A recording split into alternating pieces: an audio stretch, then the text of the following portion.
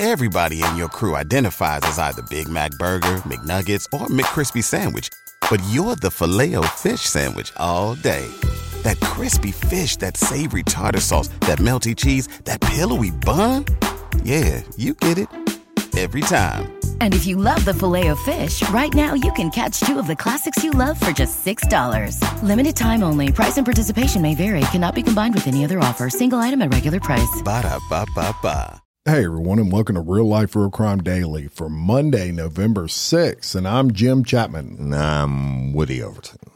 And I'm Mike Agavino. Happy Monday, fellas. Monday. Best week ever starts now. That's right. Right? That's right. We don't know what happened in the LSU game because we're actually pre-recording this.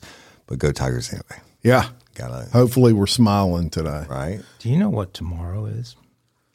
Tuesday. No, but I know what Correct answer. November 9th is. My oldest daughter's 25th birthday. Oh, wow. You know what's Birthday to her. what's kind of coincidental about that? What? Tomorrow is my 25th wedding anniversary. Really? To Miss Jerry?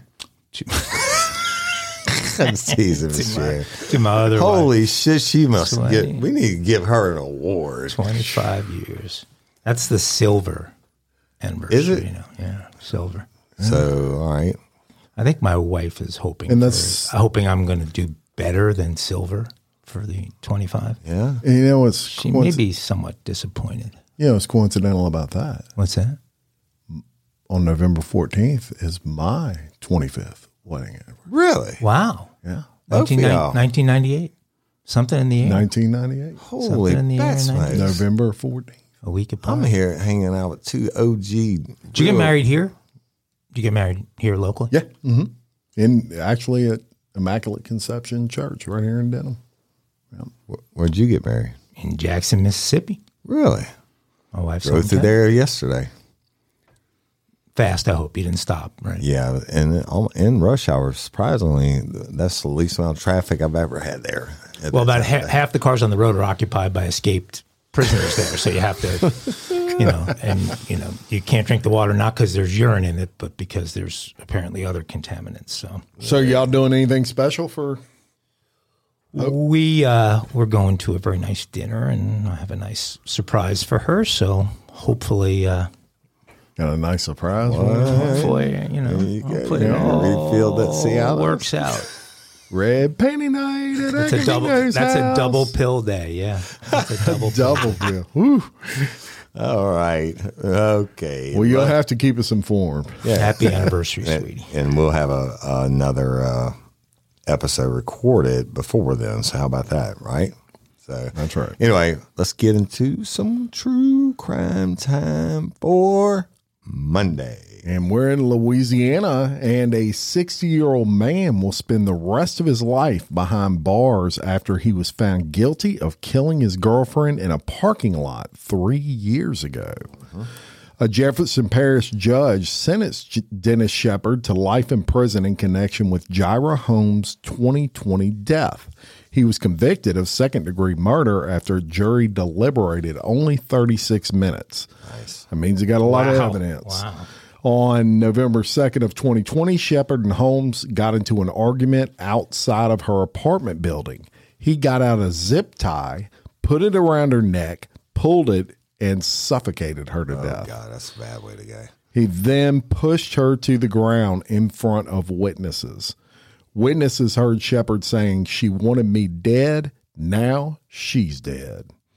Jefferson Parish Sheriff's Office deputies arrived at the apartment building parking lot and found Holmes deceased with that zip tie around her neck.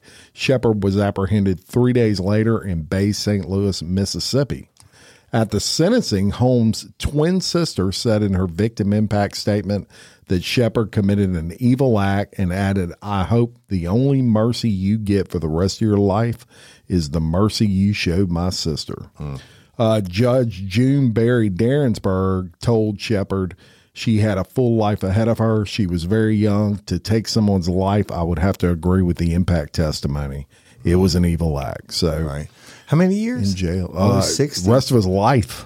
Oh, I thought for some reason, I thought you said 60. Maybe No, I was thinking. his age is 60. Yeah, his he's age is 60. Yeah. Well, that probably won't take him long then. Prison, you don't exactly have the longest, what do you call that? Doesn't extend your life being in there? Yeah, right. So, Well, he's where he needs to be. Let me tell you something. Only a couple things that really, really bother me, and I have a really bad gag reflex. Like when I brush my teeth, I told you about that before.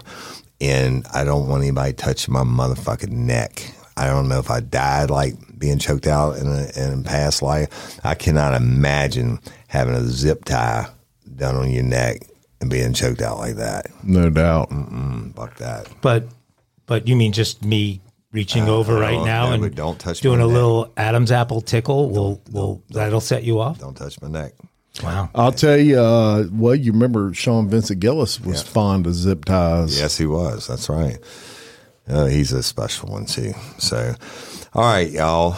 Let's go to North Dakota. And a North Dakota man named Stephen Edward Riley Jr., who was 51, made a decision to dump his longtime girlfriend, Ina Thea Kenora, 47. Hey. That's breakups are not crime stories, Woody. Yeah, but just stay tuned. And hey, these things happen, and it was just time for the couple to move in different directions, right? And so just go on about your own business, right? Well, that's not exactly how Ina saw things. You see, Stephen had just learned he was to receive a very healthy inheritance. In fact, $30 million worth of inheritance, wow. right? That's a life change. So, but in the state of Louisiana, you inherit shit, even though it's community property state. Your spouse is not allowed to half of that. Did you know that? No. No, evidently it's come to be the same thing here. So the breakup was rather ill-timed as far as Ina was concerned. Stephen Riley became very, very ill during a meeting with his lawyer back on September 3rd, and Riley was with his attorney to collect his massive $30 million inheritance, according to police. Riley returned home after the meeting, but was feeling awful. Riley was still living with Ina at the time, but he had already made his feelings known to her. Ina Kenora decided not to call 911 until the following day, and when they arrived at the Minot home, Riley was unresponsive. Ina was charged Monday with the September 5th murder of Stephen, a gruesome act that cops said was driven by financial motives. This case was extremely complex, said the captain of the Minot Police Department. An autopsy determined he was killed after ingesting antifreeze, which police allege she fed to him. The accused killer proclaimed her innocence in a series of nonsense Facebook posts in the days leading up to her arrest, claiming Riley had killed himself. She told investigators she planned to split Riley's astounding inheritance, which she estimated to be around $30 million, with his son. She claims she was entitled to the fortune as his common-law wife. The only problem with that is North Dakota does not recognize such relationships. And additionally, Riley had revealed plans to break off the romance shortly after receiving the massive sum, leading investigators theorize that she poisoned him to secure the treasure. Rest in peace, Dad. I had a feeling it was her, but how everything played out. But fuck, I wish we made plans to see each other sooner, Riley's grieving son wrote on Facebook. Hope she gets what she deserves for taking you from this world. She faces a double-A felony murder, the most severe murder charge in North Dakota, and she is being held without bond at the Ward County Detention Center. And she plans on representing herself. Well, let me tell you something, boys. You know why they put the smell in antifreeze? Why it smells like it smells? So you can't poison somebody with it? Well, because back in the day, my daddy's day, they said it, and cover your ears, Miss Jerry. They like if other people's dogs came in the yard or whatever, they would feed them antifreeze, and dogs, whatever, not the smell that it has now, whatever smell it was back then, they were super attracted to it, and that's how they would poison them. And they said it was a horrible, watching your dog choke out and foam out. Yes. Imagine what it does to a human being. Has there ever been a more clear motive for a case? I mean, she waited all of 24 hours after finding to feed him the antifreeze? Wow, I don't know. But I don't know how the hell she thought she was going to get away with it. You know? $30 million make you do some crazy stuff. Yeah, but you know what, y'all? If it ever happens to me, send me to Parish Forensics for my own autopsy. That's right. Okay? That's for sure. Well, certainly antifreeze shouldn't be hard to find. Yeah. But that's right. But I mean, if the cops don't investigate it, if you ever just find me, I'm pretty healthy for my age, and if you ever find me dead from stuff or there's a suicide note or whatever, I didn't do it. You didn't write the suicide note? Call a homicide detective. I may have wrote it at gunpoint or something. I don't know. But I probably wouldn't be that kind of bitch. They would just have to shoot me. But if you ever find me like that, I didn't do it. Call a homicide detective. Well, you change your handwriting. See, if you have to write that note, just do it in different handwriting so everyone knows. I can't because my handwriting is like doctors. Nobody can read it but me anyway. Yeah. Well, then we're not going to know you had to do it at gunpoint. This is true. Unless it's pretty handwriting. Hawaii. Yep, been there. I love Hawaii. I'm not going back. You're not going back? Nope. I love Hawaii. I did say and that. I love every TV show about Hawaii. Me too. 5-0 your favorite? I like 5-0, but no. Magnum PI was my favorite. Do you like the new Magnum, though? No, I never really watched it. I like the old Magnum. Tom Selleck. The old Magnum. I love that. The new 5-0, I think definitely better than the old 5-0. Really? I mean, it's actually run for a lot longer than the old 5-0 did. And never watched they it. still use the really awesome, cool theme song. Now they've got a NCIS Hawaii. Really? Don't watch that either. They've got a CSI. Don't watch that either. So they got all kinds of Hawaii It's like stuff. going to work, but it's fake. Okay. Well, we're going to do a story about Hawaii. All right, do it. Authorities were convinced that they were KGB spies. Uh-oh. And now a jury has convicted a Hawaiian couple of conspiracy, passport fraud, and identity theft for stealing identities and living for decades under the name of 2 dead babies. Juries deliberated for about 2 hours before reaching guilty verdicts on Monday. The judge presiding over the trial in U.S. District Court in Honolulu referred to the couple by their preferred names of Bobby Fort and Julie Montague. The couple had argued in court that their actions did not harm anyone. At the start of the trial, Assistant U.S. Attorney Tom Ulick said that the real Bobby Fort had been dead for more than 50 years. The baby had a bad cough and lived for only 3 months, Ulick said. One of the witnesses who testified was Tonda Montague Ferguson, who said she was in the 8th grade when her mother gave birth to her sister, Julie Montague, in 1968, but the infant had birth defects and died about 3 weeks later. The 2 babies were buried in Texas cemeteries 15 miles apart. The couple, now going by Bobby Fort and Julie Montague, had attended the same high school in Texas. A classmate who remained in touch with them after high school said that they had stayed with him for a short period of time and told him that they planned to change their identities because they had accumulated substantial debt. The husband even used his fake identity, which made him 12 years younger, to join the Coast Guard. When they're sentenced in March, they face a maximum of 10 years in prison for charges of making false statements in the application and use of a passport. They face up to 5 years for conspiracy charges and mandatory 2-year consecutive terms for aggravated identity theft. The case gained attention soon after the arrest last year because prosecutors suggested it was about more than just identity theft. Prosecutors introduced Polaroids of the couple wearing what they described as, quote, authentic KGB uniforms, and they believed that the couple were Russian agents. The Russian suspicions are what drove this case forward. But lawyers for the couple explained that they wore the same jacket once just for fun and had absolutely no ties to Russia.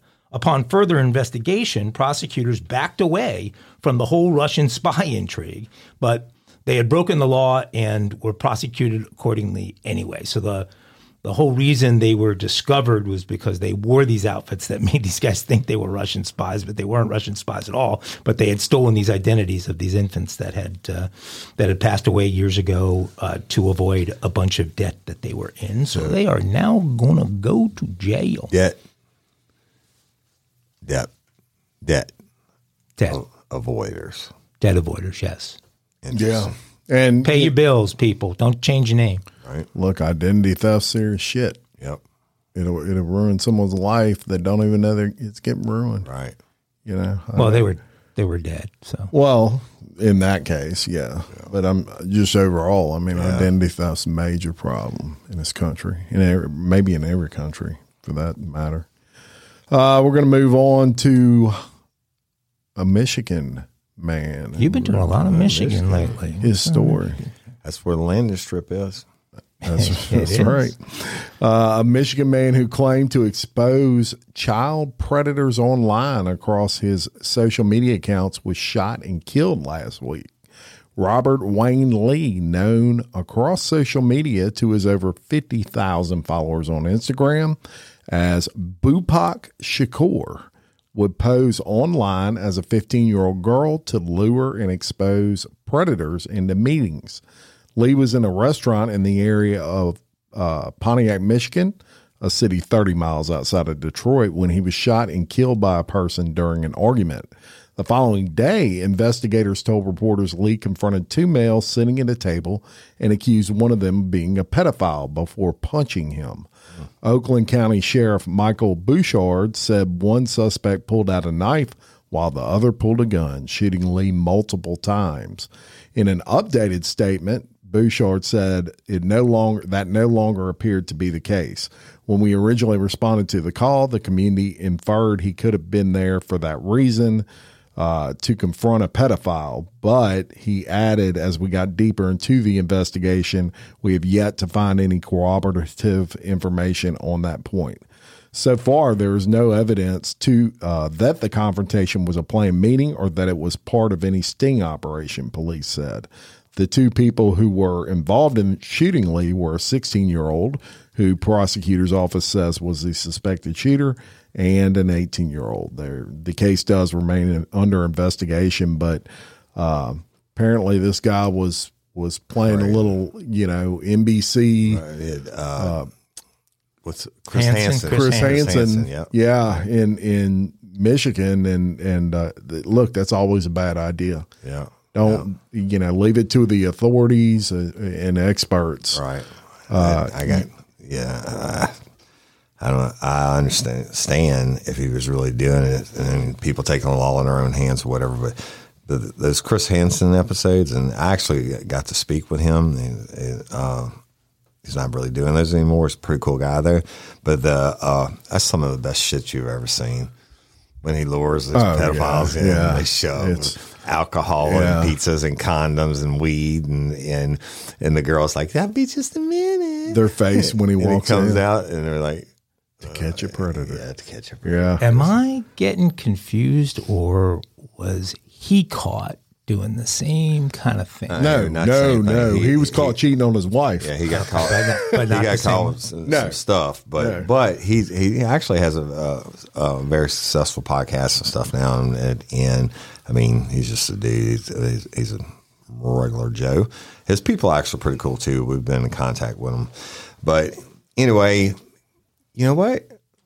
Squatters, boys. Squatters. A lot of Squatters again. So I guess you're the official squatters. I was about to say, I guess I've now become the official Squatters Stories correspondent here. Okay, let me write that down. At Real Life Real Crime Daily, and we have a new one out of the state of Florida. Now, this is like the third in 2 weeks. Florida authorities arrested 19 squatters last week after they destroyed a vacant motel, creating a really atrocious scene and causing $15,000 in damages. The squatters were charged with trespassing at a former Budget Inn in Gainesville, where police have responded to dozens of calls in the past. This time, there were a lot of people there and a lot of damage to the facilities. They had broken into the utilities. There was an enormous amount of drug paraphernalia and alcohol, the county spokesperson said. It was just a really atrocious scene. It took 3 hours for the local sheriff's department to clear 36 rooms, including some that were barricaded shut. It's pretty smart there, right? Yeah. Let me tell you something. the hardest door to break down is a hotel door. I've hit it with the SWAT team, and the one here in Dennis Springs, one of the hotels here. We beat that son of a bitch with the ram, and still could never get it open. I had to go get the key, and they had already flushed everything by the time we got in then.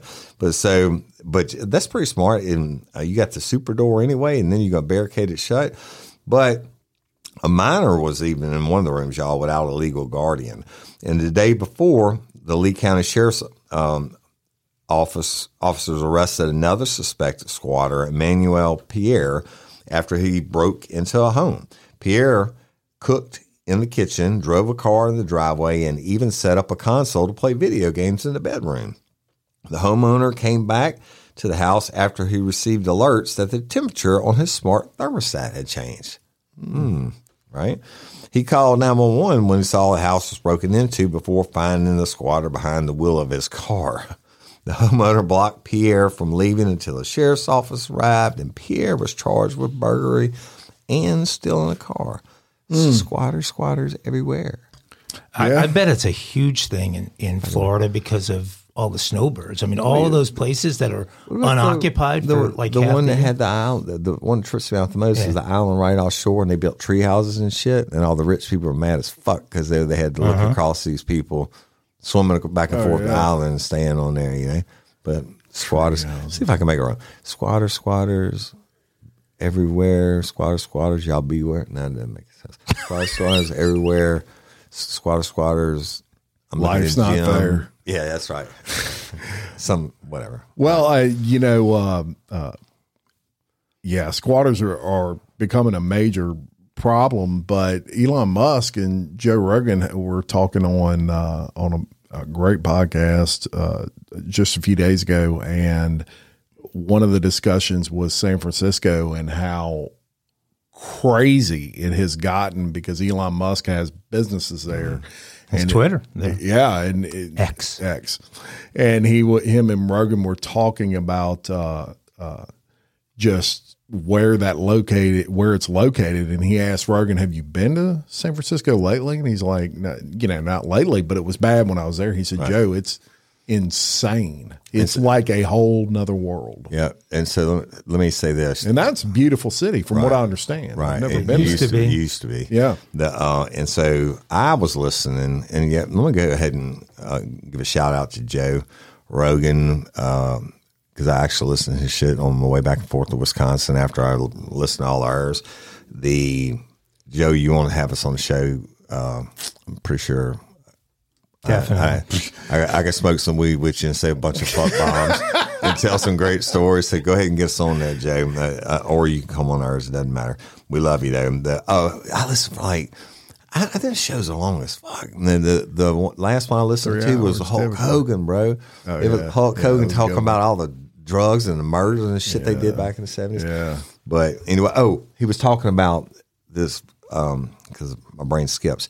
But he was talking about how you were talking about them locking up everything in the Walgreens and shit. He said even the TV dinners and shit are all under padlock now. Yeah. But Walgreens and all the rest of them. Yeah, and they're like 400 couldn't be billion. I thought they said billion. That's what these chains lost. Target lost 400 million in 1 year from people running a store and stealing shit. And if you stole under $900, they just let you go.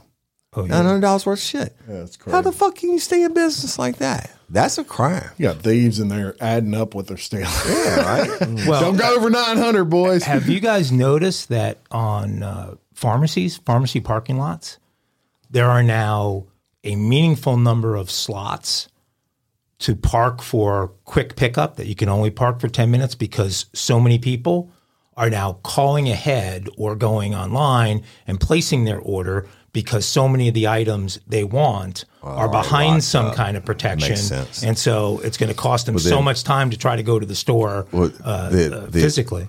If I was a thief, my answer to that would be I call ahead and make my big ass order and have them bring it out to me and just steal it then. Well, yeah, but the problem- Thank you. Had to go outside. but they're not going to bring an order out that you haven't already paid for. Oh, I didn't know that. Yeah, so you have to submit. I ordered some form of McDonald's for payment. the first time this morning through the app and pulled in a curbside You didn't get parking lot. urine instead of coffee. No, and I didn't get him semen in my water either. Okay, good. but I got my frappe and my egg McMuffin. And your man got to eat. Man gotta yes, eat. a man does Man gotta gotta eat too. eat, but a man doesn't gotta cheat. Nope. And we're going to talk about cheating here. We're going to go back to Michigan, where there is a major The landing strip. college. There is a major exotic dance club known as the Landing Strip, just a couple miles down the road from Metro Airport. But that's not what we're here to talk about. We are here to talk about a cheating scandal that has the potential of bringing down one of the top football programs in college. You guys heard about this? What's going on here? I don't know. Harbaugh, yeah. What you Pay start attention. telling me. Pay attention. It's called the Landing Strip Lounge. I just looked it up. Oh, they added lounge to it. And it has so 3.7. it's much more classy now. 3.7 stars. Out of 5? Yeah. Wow, it's back in the day. It had to hit a 4 or 5. I would think. Back to the Dine in, no delivery. shut up! Oh my God! Apologies to the Landing Strip and you good people in Michigan. I'm trying to get us a Christmas party there. Okay, so the University of Michigan has won 9 NCAA football championships. Hate to break it to you guys, but that's more than LSU, more than Ohio State, more than USA. But they have not been a champion since 1997. And patience in Ann Arbor, Michigan has been running low for years. Legendary Michigan quarterback and former NFL quarterback and former coach of the San Francisco 49ers, Jim Harbaugh, returned to his alma mater, Michigan, back in 2015 to become its 20th head football coach. Harbaugh vowed when he got there that he would win a championship with Big Blue. He's about to do it now. He's 8-0. He's had a lot of success since coming back to Ann Arbor. He's got a record of 74-25 overall. They've had 5 10-win seasons with him as coach. They've gone to 7 straight bowl games, and twice they've made it to the college football semifinals. But he has yet to make good on his vow. This year, Michigan is undefeated at 8-0 and ranked number 3 in the country. Number 2 now. With many people believing they went from 2 to 3 this week. I don't know if you saw the latest ratings. I just Woody's not as up to date as Mike is on college football ranking. How about that? Oh, well, that's the AP top 25. I just looked it up. Got to go to the didn't make coaches that number poll. up out That's of my AP. head. Yeah. We don't do anything AP here on the show. Okay. This year, Michigan is undefeated at 8-0 and ranked either 2nd or 3rd in the country. And many people believe that they actually have the best team in the country. But Jim Harbaugh has a very big problem. Michigan has been accused of cheating. Harbaugh and Michigan are at the center of an NCAA investigation into alleged sign stealing, and it became public on October 19th. You may be saying, sign stealing, football, I don't get it. How does that work? The allegations involve whether Michigan violated rules that prohibit teams from scouting future opponents in person, a practice that has been banned in college football since the mid-'90s. One Michigan staffer, a guy by the name of Connor Stallions, who has been suspended, paid a former Division III coach to attend and record future opponents' games and sidelines, according to ESPN. Similar to baseball, football teams are always trying to steal signs from the other team during games, and there's no rule against stealing signs during a game. In baseball, the third base coach flashes signs to a runner on base to tell them whether to steal or whether a sacrifice bunt is being called. Similarly, in football, a defensive coach will signal from the sidelines what kind of alignment they want the defense in for a particular play. Defenses work very hard to disguise what defense they are in, so that the offense can't adjust a play, known as calling an audible, for that particular defense. So a game of cat and mouse is constantly played over this, and Peyton Manning's probably the quarterback most famous for outsmarting the other team with those audibles and reading the defense by putting guys in motion and different things like that. So if you know what the defense is going to do on a particular play, then you can choose an offensive play designed specifically to succeed against that defense, right? This is why you cannot advance scout opponents and record their sidelines. If you do this, you'll be able to study that film and understand what the signals are for certain defensive alignments. And now when you play that team, you'll know what defense they're going to be in for each play. So up until now, it's been unknown whether Harbaugh was aware that Michigan had received film of future opponents. The situation is being invested in real time. Everybody is hush-hush, including the athletic director who's not saying anything. Harbaugh is not saying anything. But Harbaugh had been offered a new contract, a lengthy contract extension that would have made him the highest paid coach in the Big Ten and one of the highest paid coaches in college football.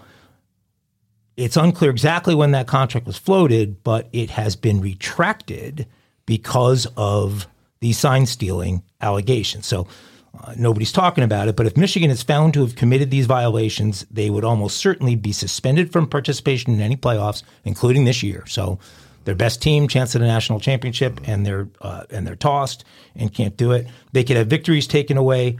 Harbaugh could face suspension or even termination if Michigan deemed it was in the university's interest. So major scandal, college football, and I know how much our listeners love football stories, especially 4-pagers.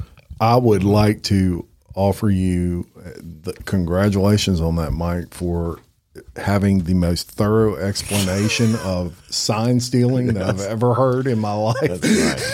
No, we have a lot of listeners who. Okay, you know what?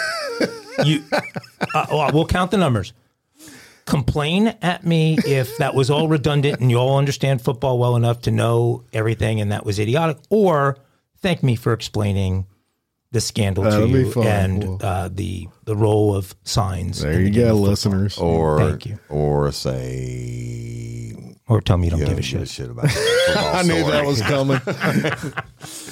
All right, well, now we're going to give you something you may give a shit about. And as the Airbnb correspondent. You are the Airbnb correspondent. How can our Airbnb correspondent be somebody who's never stayed in an Airbnb? That's right, because I'm not biased. You're unbiased. I'm unbiased. Yeah. Well, the reason you don't stay in one is because you're biased against staying in one. So it's because I come across these crazy stories, and I'm going to give you another one. Airbnb is at it again. An Airbnb customer was told there was nothing the company could do after a host mixed up their leaving dates and dumped all of their belongings out on the street. The company offered compensation to the customer only after the case was raised by. All right, guys. We've never had an intervention on the show, but we're going to have one right now. And this applies to both of you guys, but perhaps a bit more to Mr. Overton. Must be alcohol. Well, neither of you guys are 25 anymore, and sometimes you need to take a break away from the alcohol. Oh, Lord. So I want to talk to you about a healthy alternative to alcohol that can be just the right fix after a stressful day. You know, Woody, like a day after 10 crazies from Wisconsin come into town to kill 1,000 wild boars, and you idiots end up killing 1,000 Shiner Box at the same time. That's going to happen. Well, I know it is. And so I want to tell you about a product called Recess Mood. Think about it. Even the name sounds relaxing. Recess Mood is a delicious sparkling water infused with functional ingredients like mood-lifting magnesium and stress-balancing adaptogens, so you can relax without the alcohol or the hangover. Now, while Jim is looking up the meaning of adaptogens, I'll continue on.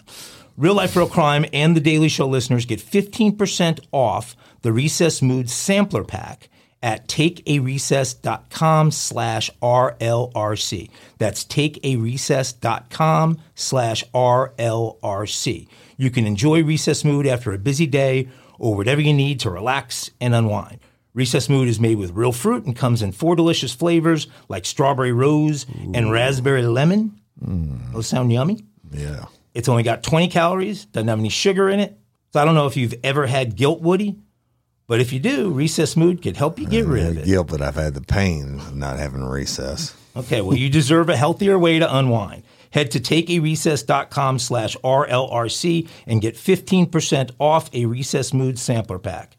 It's your go-to alcohol replacement. Everybody in your crew identifies as either Big Mac Burger, McNuggets, or McCrispy Sandwich. But you're the Filet-O-Fish Sandwich all day. That crispy fish, that savory tartar sauce, that melty cheese, that pillowy bun. Yeah, you get it. Every time. And if you love the Filet-O-Fish, right now you can catch 2 of the classics you love for just $6. Limited time only. Price and participation may vary. Cannot be combined with any other offer. Single item at regular price. Ba-da-ba-ba-ba. A reporter. The customer, identified only as PM, said they were on the last night of their stay in Washington, D.C. when they returned to their property late in the evening. They told the paper that the apartment had been cleaned and that they found their belongings, including their passport, dumped in the street in garbage bags. The customer added that after reaching out to the host, they were told they had overstayed and that the new guest was coming in the morning. I showed my booking confirmation stating checkout was 11 a.m. the following morning, and she looked sheepishly. They said that they were ultimately allowed to return to the apartment for the night, but that the host refused to offer any compensation. The customer said Airbnb didn't respond until after 3 a.m. and repeatedly told them they couldn't help. Jake Ross, a company spokesman, told Insider in a statement that those issues were rare. Our original handling of this case did not meet our high standards, and we have issued a refund and additional compensation to the guest to make amends. The compensation eventually offered to the customer consisted of half the money returned and half of it as credit towards a future stay. Ross also said, while we believe this was a genuine misunderstanding, we have warned the host about their management of the situation. He added that the host was a super host. Who knew they had those? Who had never had complaints of this nature before. He said the company has reached out to the guest to make things right. But y'all, this ain't the first time Airbnb has been accused of being slow to respond to public concerns. Jeff Palkovich, whose Los Angeles home was falsely listed as an Airbnb for months in April of 2022, tried for more than a year to alert the company, which only took action after media reported the incident. Imagine that. Yeah, right. You got a house you're just living in and Airbnb's promoting it as a rental.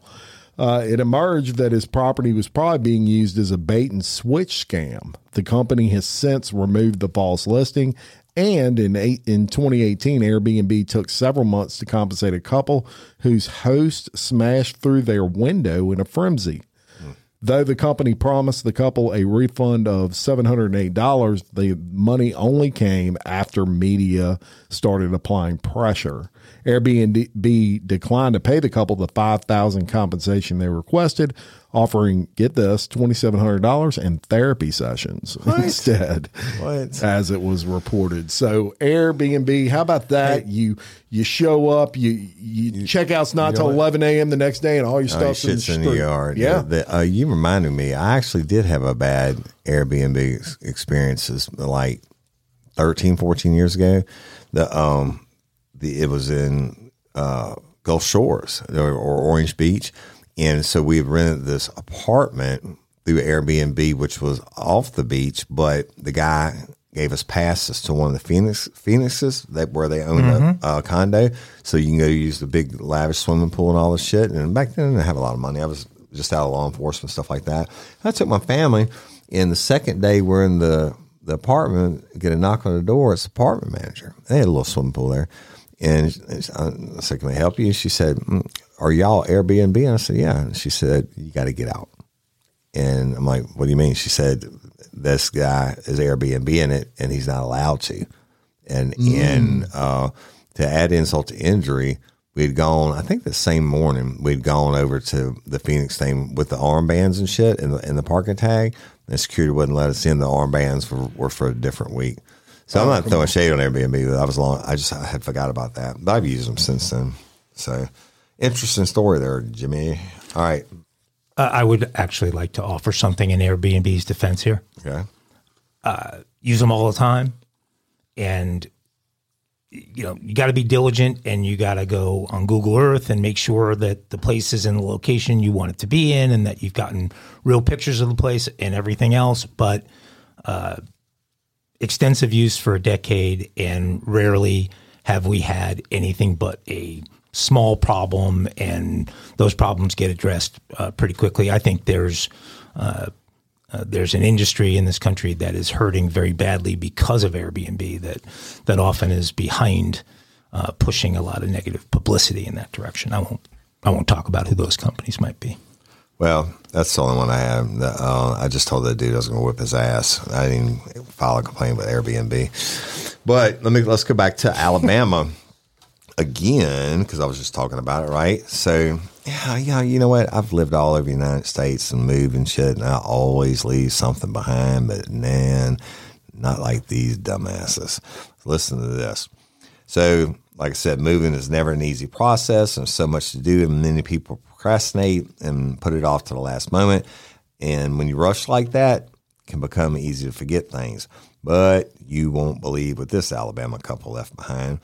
The landlord sold the house the Halsteads were renting back in September. The new homeowners were cleaning the new property when they came upon a gruesome discovery. It was a spare freezer. Okay. Well, awesome. Right? They could have been a bonus, right? Yeah. And then you're thinking, because I said gruesome, you think it might be some rotten meat or something in? Maybe it wasn't plugged Possibly. in. No, negative. Ghost Rider, that pattern is full. They thought they were going to get a freezer, and then they opened it up and found a decomposed body. Oh, Lord. So they freaked out and called the police. And on Sunday, the Henry County Sheriff's deputies arrested Michael Shane Halstead, 44, and Karen Teichlinger Halstead, 42. And they have each been charged with one count of abuse of a corpse. They said, we received a call at 11:37 a.m., and when officers responded, they found the body, Blankenship said, and Blankenship, y'all, is I think the sheriff. The decomposed body, believed to be a 19-year-old Logan Michael Halstead, was found in the freezer outside where I told you at. The Halsteads were questioned before being charged, and they've had to appear before a judge. They got a $175,000 bond.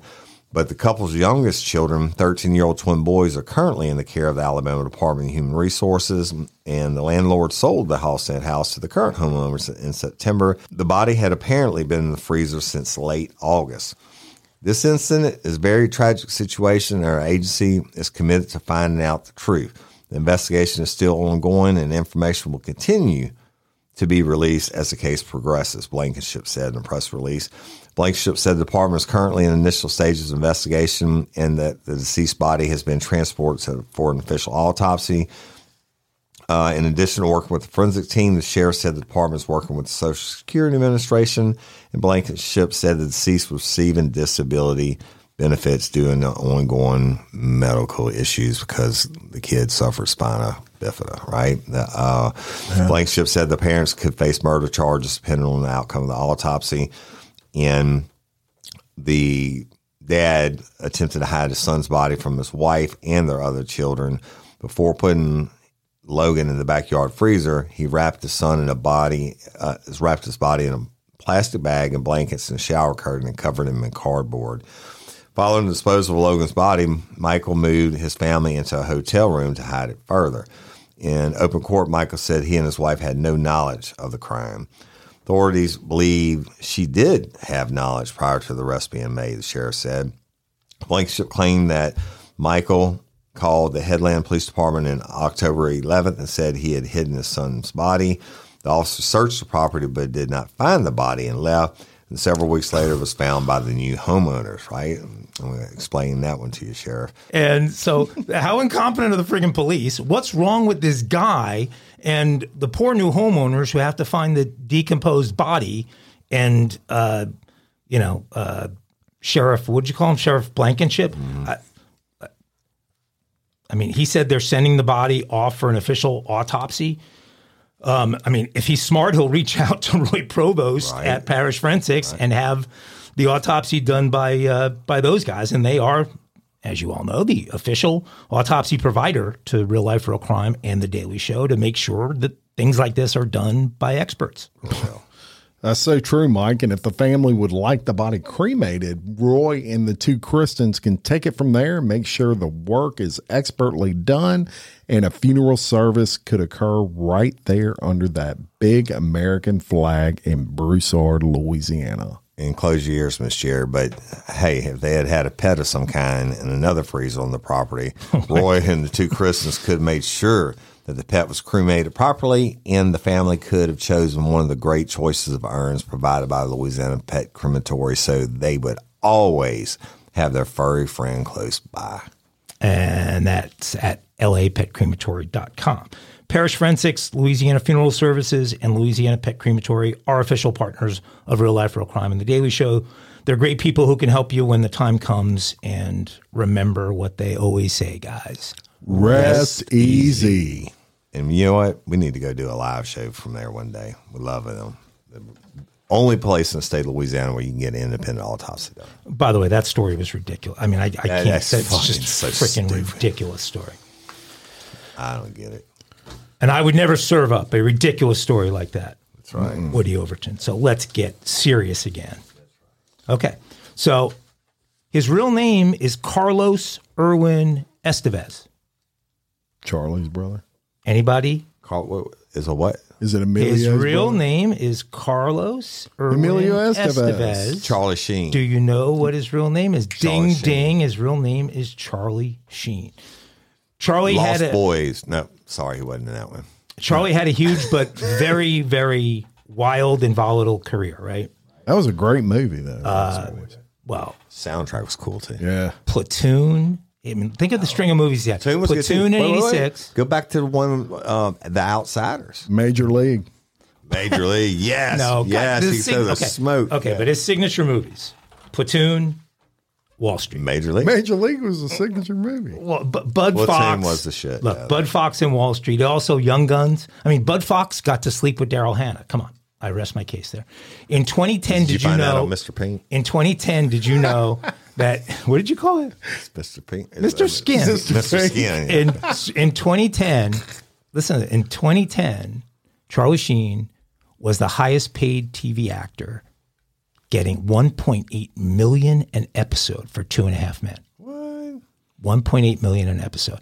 A year later, in 2011, he was fired from 2.5 Men and began claiming that he was, quote, a warlock with, quote, tiger blood and, quote, Adonis DNA and a whole bunch of other crazy shit, right? So his life since has pretty much been in and out of rehab, starts and stops with acting, and a number of failed relationships, some famously failed relationships. But even Charlie was shocked recently when he learned that his eldest daughter, Sammy, had kickstarted a career as a sex worker. Uh-oh. The 19-year-old launched her adult business venture by joining OnlyFans, which, for those of you who don't know, is a subscription-based platform that allows creators to share nude or partially nude content that Jim Chapman currently spends $2,300 a month on. $2,500. Oh, $2,500. Sammy's mom, Denise Richards, who was credited by Mr. Skin with a top 5 movie nudity moment of all time for her lesbian scene in the movie Wild Things. Who was the other actress? That was a great movie. Who was the other actress? Nev Campbell. No, boom, Jim tied it up 1-1. Oh, yeah. That scene with Nev Campbell. Denise was cool with Sammy's unconventional career move. How could you not be? Right. Despite initially being taken aback, Charlie said he began to see things differently because it was his daughter. In response to her daughter's career move, Denise Richards, who's now 52, said, Sammy is 18. All I can do as a parent is guide her and trust her judgment, but she makes her own choices. Right. Charlie blamed his ex-wife for Sammy's choices, telling Page 6 of the New York Post at the time that she's 18 years old now and living with her mother. This did not occur under my roof. He added, coming from him. He added, I do not condone this, but since I'm unable to prevent it, I urged her to keep it classy, creative, and not sacrifice her integrity. As for Sammy, she says since joining OnlyFans, quote, I've never felt more confident in my body. I think it's because of my subscribers. They're the best. Thanks, Jim. Right now, her biggest concern is quitting vaping, which she's been told she needs to do in order to get the D-cup breast implants she's been wanting ever since she was on the cusp of puberty. Quote, I was 10 years old and I can't wait to have big boobs like my mom. All my friends were getting boobs, and I was just like, okay, when's it going to be my turn? Oh, my God. I dedicate this story to any parents out there that don't think they are role models for their kids. This crime is the story of America in 2023. Wow. A lost generation. Poor Sammy. Role models. How much she's making a month? She wouldn't disclose. She's making a shitload. Now she'll be making a shit ton more than that we advertised for on Real Life Real Crime Daily. That's right. That's right. Thank you for the shout out. Wild Things 2, by the way. I'd like to. She's going to be in Wild Things 2. Major League 2. I would just like to thank her for the shout out. Yeah, thank you for the shout out.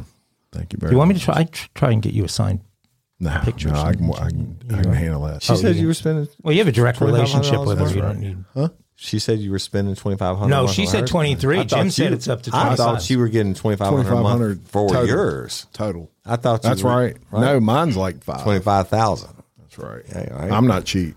Yeah. Right? We're about to retire. Not cheap, but good. Yeah, I'm going to be your manager. Well, I'm just glad that Sammy can finally get those D cups. I mean, to live in L.A. and be around all those other 10-year-olds that are getting their D cups, and you can't. How unfair is that? That's right. What do you do as a 5th grade teacher when the kid says, I need a couple days off, I'm getting implants? You can now take off that belt and move freely around the cabin. All right, it's a Mile High Crime. Mile High.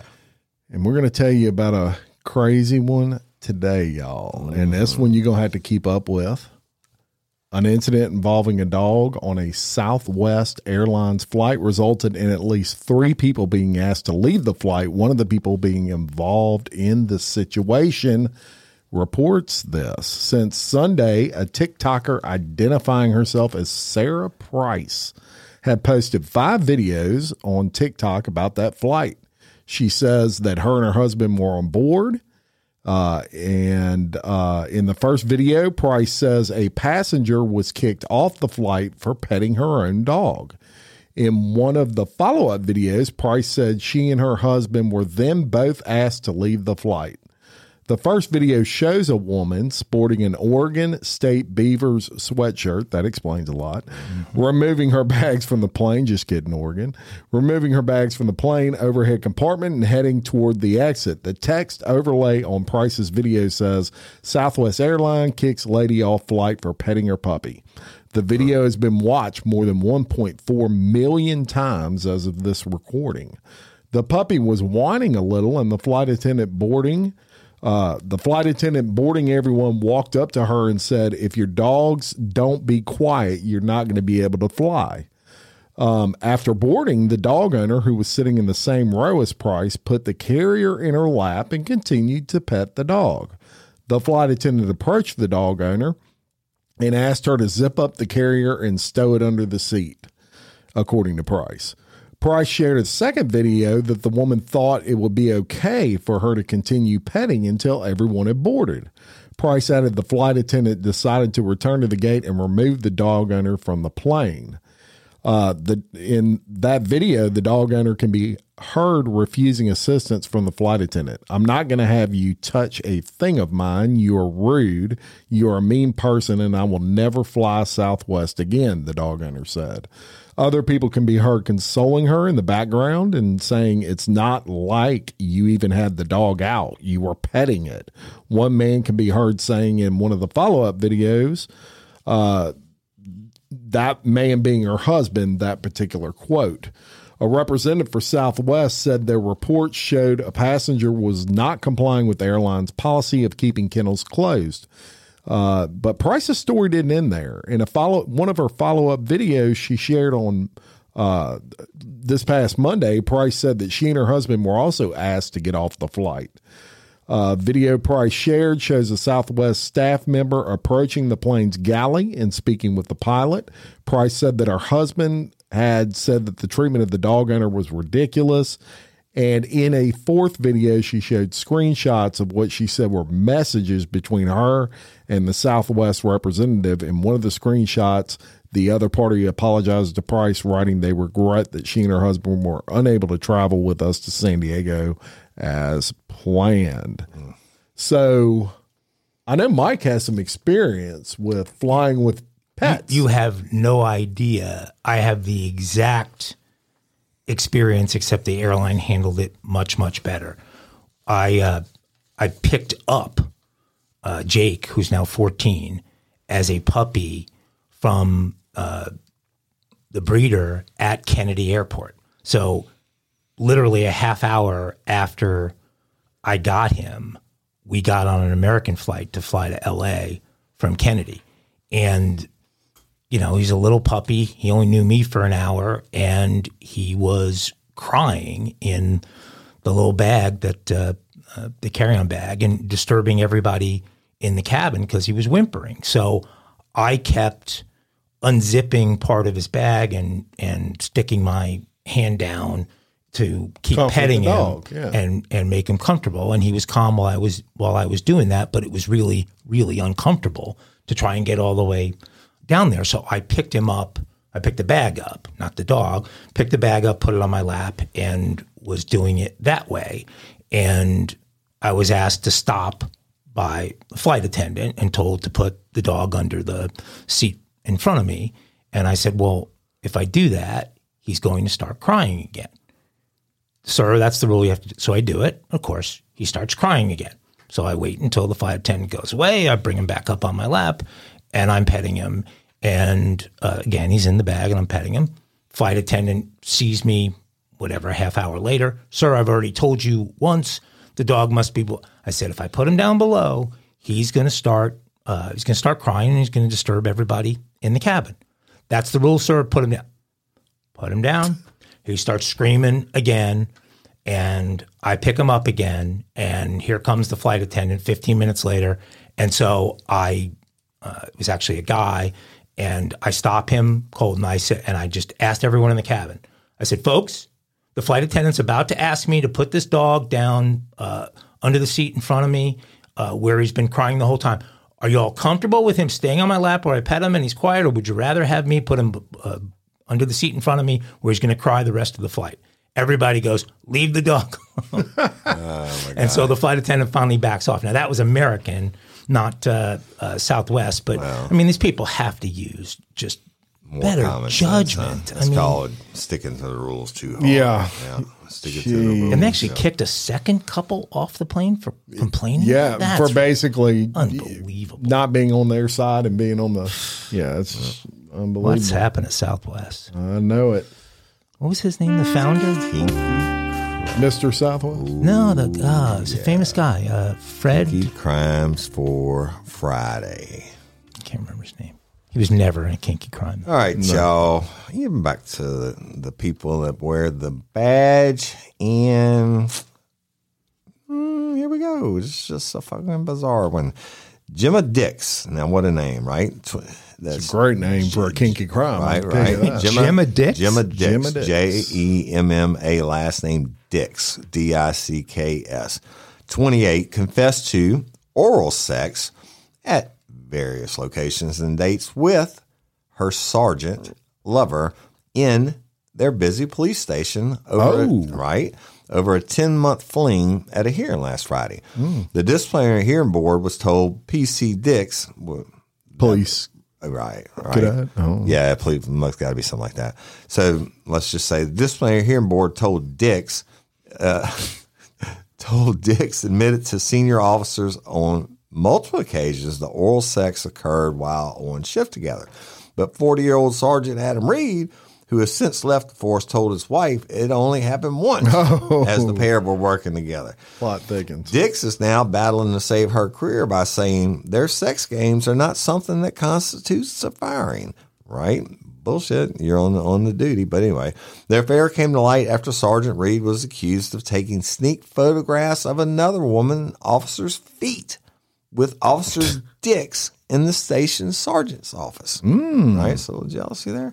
Sergeant Reed was challenged about taking the secret feet pictures without consent and later admitted to having a foot fetish. Plot thickens.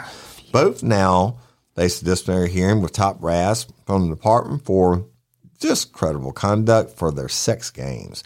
Officer Dix argued that her breaches of professional behavior only amount to misconduct and were not gross misconduct, which would constitute firing her. A civil attorney for the city said, we rely on PC Dix's own admission that there were multiple occasions for this activity. The factual allegations are admitted. The officer says the conduct admitted amounts to misconduct, but not gross misconduct. I already told y'all that. Former Sergeant Mr. Reed was not at the hearing, but the Police Federation had been communicating with him through his wife. But Mr. Branston and Mr. Reed was claiming he only allowed P.C. Dix to perform the sex act on him on one occasion. Again, I already told y'all that. This marriage charge reads, it is alleged that P.C. Jimmy Dix has breached the standards of professional behavior relating to duties and responsibilities and discreditable conduct, and such breaches are amount to gross misconduct. So they're trying to fire their ass. It is alleged that on various dates between Officers Dix gave Sergeant Adam Reed oral sex in various locations at the police station. Again, I already told you that. The hearing was told the second sexual incident between the two unfolded after Dix was seen by Reed working out in the station gym with members of the firearm team. Officer Dix said, Reed texted me to say he was on his way up and he came into the gym. He was in his work clothes and I could just tell from his face that he was angry and he left. He texts, kitchen now. By the time I arrived at the kitchen, he jumped me. He exposed his penis and pushed my head towards his penis, saying I had to make it up to him. Hell yeah. Right?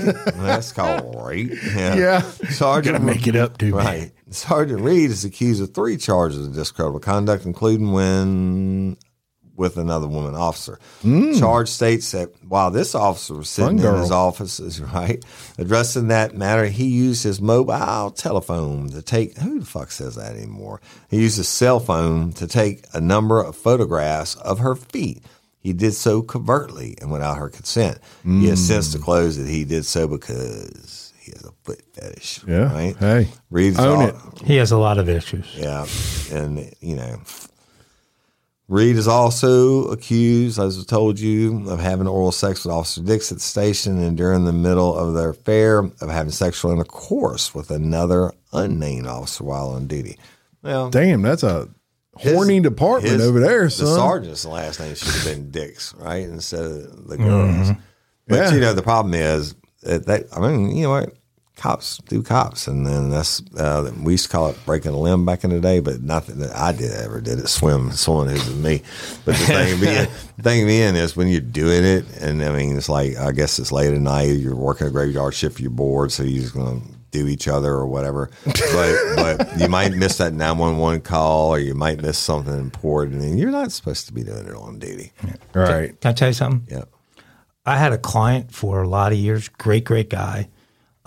His name is Alan Dick, and he owned Dick Broadcasting. They actually still own the stations to this day. Stations in Nashville, Knoxville, Greensboro. We've got a couple more markets. He married a woman, I think from Sweden, if I'm correct, who spells her name Lotta. Really? Her name Lotta became Dick. Lotta Dick. Lotta Dick. That's funny. He over time, it became Lata. Right. Lata. But you really What's have your to name? love a guy. Lata You really Dick. have to love a guy. That tells you what a great guy Alan Dick is. Yeah. That someone with the first name of Lata would marry him and become. They needed his life story on the cock. Yes. Kiki Crimes Friday. It's a bingo time on criminals. Yeah, we got a little international dumb criminal thing going on here. Jim, get your accent ready. Irene was traveling from Belfast, Ireland, I know you got a good one. to see her childhood friend and her young son all the way in Australia. Accent. Me Lucky Charms. wait. You gave the Lucky Charms Fire? That's right. leprechaun in response to Ireland and Australia. Okay. Looking for my pot of gold. Okay. We have to take up this issue with the Potato board with family. him. It's a freaking accent. She and her friend Tabby loved to do ecstasy back in their high school days. And Irene thought it would be great to bring some X with her on her trip to Sydney. Mm-hmm. Irene had purchased a gift for Tabby's young son and figured the Mr. Potato Head toy was a great place to hide the X. Right. So she put a small Ziploc pill bag in the battery compartment of the plastic spud. There you go. The customs officer in Australia had never seen a Mr. Potato Head and admitted that she examined the box more out of curiosity about the toy than any thought about it concealing drugs. But that's exactly what she found when she took the head of Mr. Potato Head out of the box. Upon grabbing the head, the rear battery compartment opened and the X fell out on the counter in front of her. There you have it. So unfortunately for Irene, her first trip to Australia resulted in a week-long stay in a Sydney jail and whatever the future issues are resulting from that. And she didn't get to roll. She gets some banjos and no ecstasy. No ecstasy in the battery compartment. But nobody in Australia was named Dick, so she No. has that going for her. What you think, Woody Everton? Any final thoughts? Man, Swim might know something about some ecstasy. Someone knows. I hear that you love everybody when you're on ecstasy. Is just the love I drug. tell you what, just if the love whole world everyone. if the whole world was on pure MDMA, there would be no fucking killings going on. There'd be a lot of hugs. Maybe that's a strategy. Right. So I just want to tell everybody I love and appreciate them, and may be thank on it you right for now. listening. And yeah, I could be, but Swim's teeth would be grinding. Mine won't.